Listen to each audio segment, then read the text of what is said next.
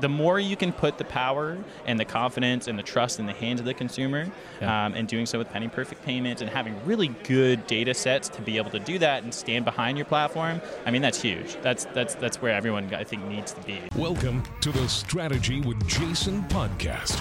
Tune in for everything you need to know to stay in the know regarding the automotive industry.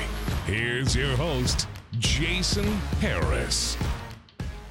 Hey, what's going on, Podcast Nation? This is Jason Harris here, and thank you for joining me in another episode of Strategy with Jason. Today we are here at Used Car Week in Canada. I'm with the one, the only, Mr. Austin Levine with JD Power. Austin, what's up, man? How you doing? That is me. Thanks for having me, Jace. Absolutely, man. Appreciate it. We got a chance to connect when we were in a digital dealer in Tampa. We sure did. I couldn't resist that yacht. We had some fun time. We shared a few drinks. We had some fun. Yeah. And, dude, anytime I get a chance to jam with anybody from JD Power, I'm like, yes, please, can I have another? Just because there's just so many cool data points that you guys are using and looking at and making actionable. So, before we get into it, because we're definitely going to get into that, I love kicking off these podcasts with a little origin story. Of course. A, because I don't believe anybody just wakes up one day and goes, I'm going to be in the automotive industry. Yep. So, Austin, I'd love to kind of get your origin story of how you got started in the automotive industry. Yeah, so I went to school at Laurier University out of Waterloo, Ontario. And it was, a business technology management program. And so, pretty heavy into the data analytics, software design analysis, systems design analysis, that sort of thing. It also had guaranteed co-op.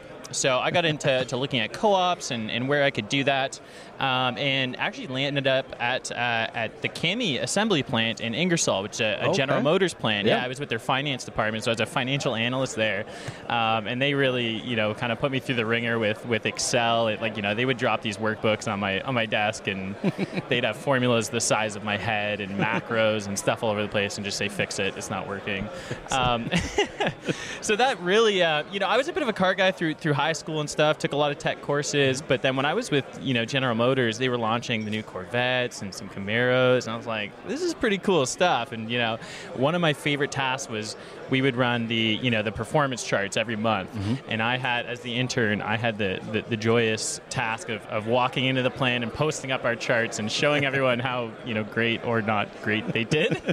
And I couldn't care less what the chart said. I was just, astounded by seeing these cars move literally from a rolled sheet of aluminum to an Equinox rolling off to some dealer lot somewhere in the world. So that's kind of where I started. Did the university thing, finished it out, ended up with a computer hardware company called StarTech.com out of London, Ontario, and then actually started seeing some job postings from Carfax, who's also based out of London. London's like the Epicot. Yeah, right? It was cool, and it was kind of this light bulb moment that it was like, I can be an analyst and I can do the things I know I'm really good at that I've developed over the last couple of years, but in an industry I actually really care about. So I actually am one of those, unique edge cases when you watch your podcast that I actually wanted to be in auto and kind of actively pursued that.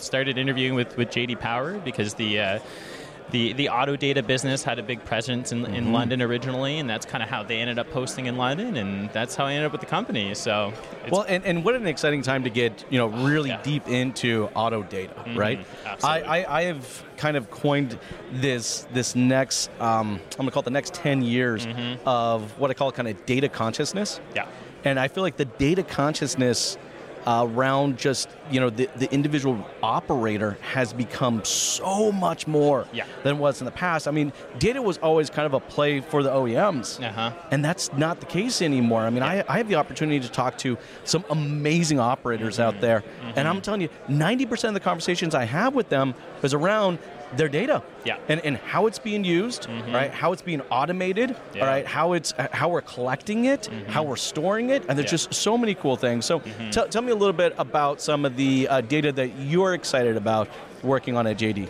Yeah, absolutely. And to your point, it's such a cool time to be in the industry right now. There's so much changing, and there's so much revolution going on in the digital landscape and in the data landscape. And it really blew me away when I first joined the business. I kind of joined on what you might call the JD Power traditional kind of legacy side of the house with the syndicated studies. The syndicated studies, some of the consulting and tracking projects, we kind of tail off of those. And a lot of that is very OEM focused and driven, right? So that's the trophies on the car ads that everyone knows. JD Power is most dependable mid-size premium SUV. Yep. And so that was really cool to see how much we did with that data and how much data is actually behind those studies. It's not just General Motors paying us to give them awards. That's good to know, just so you guys heard, all right? We can't buy those awards. Yes, exactly. As much as every YouTuber likes to think that that's the case, no, there is real consumer data behind it, and a lot of it, right? And recently, this year, I've transitioned more to the Chrome data side of the house and kind of our software and data analytics side of the house. And again, kind of rediscovered and blew me away again how much data of our data is embedded throughout the entire ecosystem. So everything from like the really foundational piece of it was normalized vehicle descriptions and being able to have, a reliable fundamental database of here's how these vehicles were built, all the way back to the 70s. Like every vehicle that has been mass produced, it's like, yeah, we know how it was built and we have that data. And being able to provide that in a normalized way and in a way that's standard and well documented and digestible and consumable in a lot of different use cases, right? Yes. And so that's what we're seeing now. It's really cool. So I'm working with a lot of the dealer tech providers, and we have a lot of customers on the financing side of the industry. I'm sure you got some clients here right now. Yes, absolutely. Yeah, I'm sure there is. Yeah, and I mean, it's really well penetrated across the industry, and so the vehicle descriptions is kind of the core bread and butter. So let's talk about use cases, because you mentioned that, right? Because I think people are hearing, oh, okay, vehicle description data. Yeah, hasn't it been around for a long time? But it's the way it's being used. Absolutely. All right, that's so unique. So give me a couple examples of some of those use cases. Yeah, well, I mean, a lot of it is, if a customer is coming to do a trade-in, or if there's, all of a sudden, I was just talking with incredibly hot right now. Yeah, exactly. So the amount of, velocity behind used cars right now is obviously making it a very important space. Mm-hmm. So to being able to accurately describe and spec out that vehicle, and from a dealership perspective as well as a consumer's perspective, you want to know how that vehicle was built and be confident in that marketing, because a lot of people are marketing vehicles long before it ever hits their lot, long before they've ever taken pictures of it.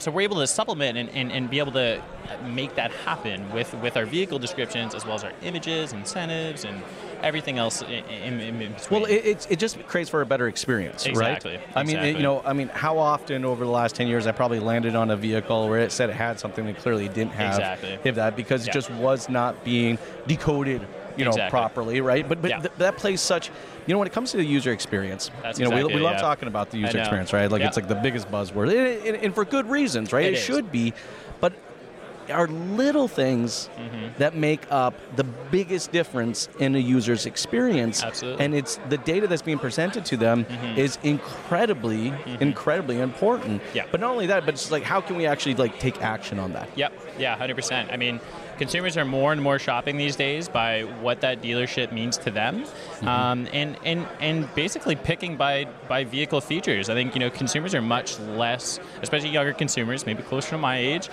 they're much less brand loyal. They don't really care whether it's a GM or a Honda. They're shopping by feature. They're shopping by equipment, right? So they want to know, okay, if this vehicle says it has this and I walk into the store and it doesn't, that's an immediately bad experience, right? Does not set up for a great experience at all. Yeah, absolutely. But it's a super, super interesting time, and we work with so many different clients that are, packaging the data in so many different ways. And so let's talk about that, because I think there's a lot of unique ways that people can actually package this data in and put it into place. Yeah. And it all kind of leads back to the user experience. Exactly. So, what would be one example that really kind of, sets apart from everyone else? That's just like, no, this is a way, either it's a vendor or if it's a dealer, like they're using the data and they're making it actionable in a very unique way. Yeah, I mean, a cool use case I was working with recently, I don't know if you knew Albert from Driven IQ. Actually, I just texted him this morning. No way, Talk about a small world. Yes, Albert. He's awesome. Albert is an amazing data guy, man. Yeah. Talk about, he eats it for breakfast. I'm pretty confident. Absolutely. He's incredible. And he is like more energy than I thought ever you could put into an individual. And it never stops. Yeah, exactly. So I think what they're doing with their drive bid platform is a great example of how you're kind of putting the power in the hands of the consumer and being able to get them the highest value. So they're using our valuations data to provide, a more informed offer and value on that vehicle. Yes. And then they're also using our inventory platform to ensure that the dealer inventory that is consumer facing is also accurate and being provided in an optimized way that's efficient for his platform, so it's not a burden on his platform, and that he can have confidence and trust in that data that he's then presenting to their consumers. So No, he's doing some really cool stuff. Hey, big shout out to Albert. Hey, Albert, what's up? How you doing, man? It's been a small world. It's so funny. Yeah. Now, data is constantly evolving, and like I said, I think we're in the era where people have become very, very data conscious. Dealers have become very data conscious. Operators have become very data conscious. All right, what do you see kind of on the horizon that gets you excited? Yeah, I mean, a lot of it right now is the movement towards shopping by payment, and everyone knows that this isn't even coming Penny anymore. perfect payments? Like Yeah. we are All right. here. Like this needs to happen, and I think it's becoming table stakes. You know what I mean? For a lot of operators and for a lot of platforms. That needs to be an integral piece, and you got to be able to do that earlier and earlier on, right? And so for us, our brand new incentives, rates, and rebates engine and data set was really, we completely revamped that. So Chrome Incentive Services is kind of the legacy solution that is pretty well penetrated out there, and we took that and said, the market really needs something that's more holistic, something for CPO and used cars as well, something with the lender rules and fees and every little piece that goes into a car payment. You know what I mean? When I was coming out of university, I think I did 4 vehicle transactions in the course of like a year. Like, I wouldn't recommend it. It wasn't. That's a lot. Yeah, you spent a lot of time at dealerships. I sure did. I certainly wouldn't recommend it, but I learned a lot about that vehicle buying process and how arduous it can be. Yes. And where that stat comes from, that people would rather get in a cage with an alligator than get people to throw these things around, right? But I think the more you can put the power and the confidence and the trust in the hands of the consumer, and doing so with penny perfect payments and having really good data sets to be able to do that and stand behind your platform, I mean, that's huge. That's where everyone, I think, needs to be. I've actually experienced this personally myself just recently. Okay, so wife said that we need a new family vehicle. The Nissan Armada that we have is just having enough problems. I'm looking at the dealer that actually sold it to me. I'm staring at him right now. But he doesn't build them. He doesn't build them. But so she's like, we need something new. Yeah. And I said, that's cool, And it was a Hyundai Palisade. Yep. All right. I went onto the website, built out the Palisade that she wanted. Yep. I was like, that's cool. Yep. I reached out to the dealership. I said, hey, this is what I'm looking for. We don't have them. They're coming in. Great. What's the payment? And I'm not kidding you. To the penny, the exact same payment that I received from the OEM is what the dealer gave me. That's huge. And there was just this moment of like, oh, okay, cool. Here's my credit card. Yeah. Do the deposit. And do the thing. But I think about that now. For the last 15 plus years, that has not been the case. No. So I can understand from the consumer side why there's always kind of been this maybe mistrust in the data that's being presented on dealerships' websites, because I'm going to the OEM website, then I'm going to the dealership's website, I'm getting 2 entirely different pieces of information, and then when I go into the dealership itself, sometimes I get a third level of entirely different information. It's crazy. Yeah, let alone going for the credit app and then your trade-in value, and it's like you gotta spend 4 hours across 5 different dealerships to get a deal that makes sense to you as a consumer. And that's what I realized. And I was like, this car shopping thing really needs a lot of work. Like, this is not awesome, but. I think there's a lot of really good platforms out there that are making it a lot better, and I think a lot of dealer and dealer groups are really putting a lot of focus behind this. And those are the ones that are going to be ahead in 3 to 5 years' time or in a year. You know what I mean? Those are the ones that are ahead now that were doing it 2 years ago. Well, and I think that fulfills the shopping experience. Absolutely. Right? A lot of times we're talking about the digital retailing experience or DR tools, right? And when they first came out, I was kind of like, wait a second. Do we skip a step? Yeah. What happened to the shopping experience? Right. Why can't we not better that? And I think that, and I love that because this is where you're working on. You're working on bettering that shopping experience. Yeah. And that shopping experience makes me feel more comfortable, so that when they sent me the link for their DR tool to go through and finish out my finance portion, add my accessories and the extended warranty and everything, I was like, okay, that's easy. Yeah. And it was just done, and done. Yeah, Absolutely. And yes, I'm one of those consumers. I don't necessarily need to come into the dealership. That's okay. I understand not everybody's like that.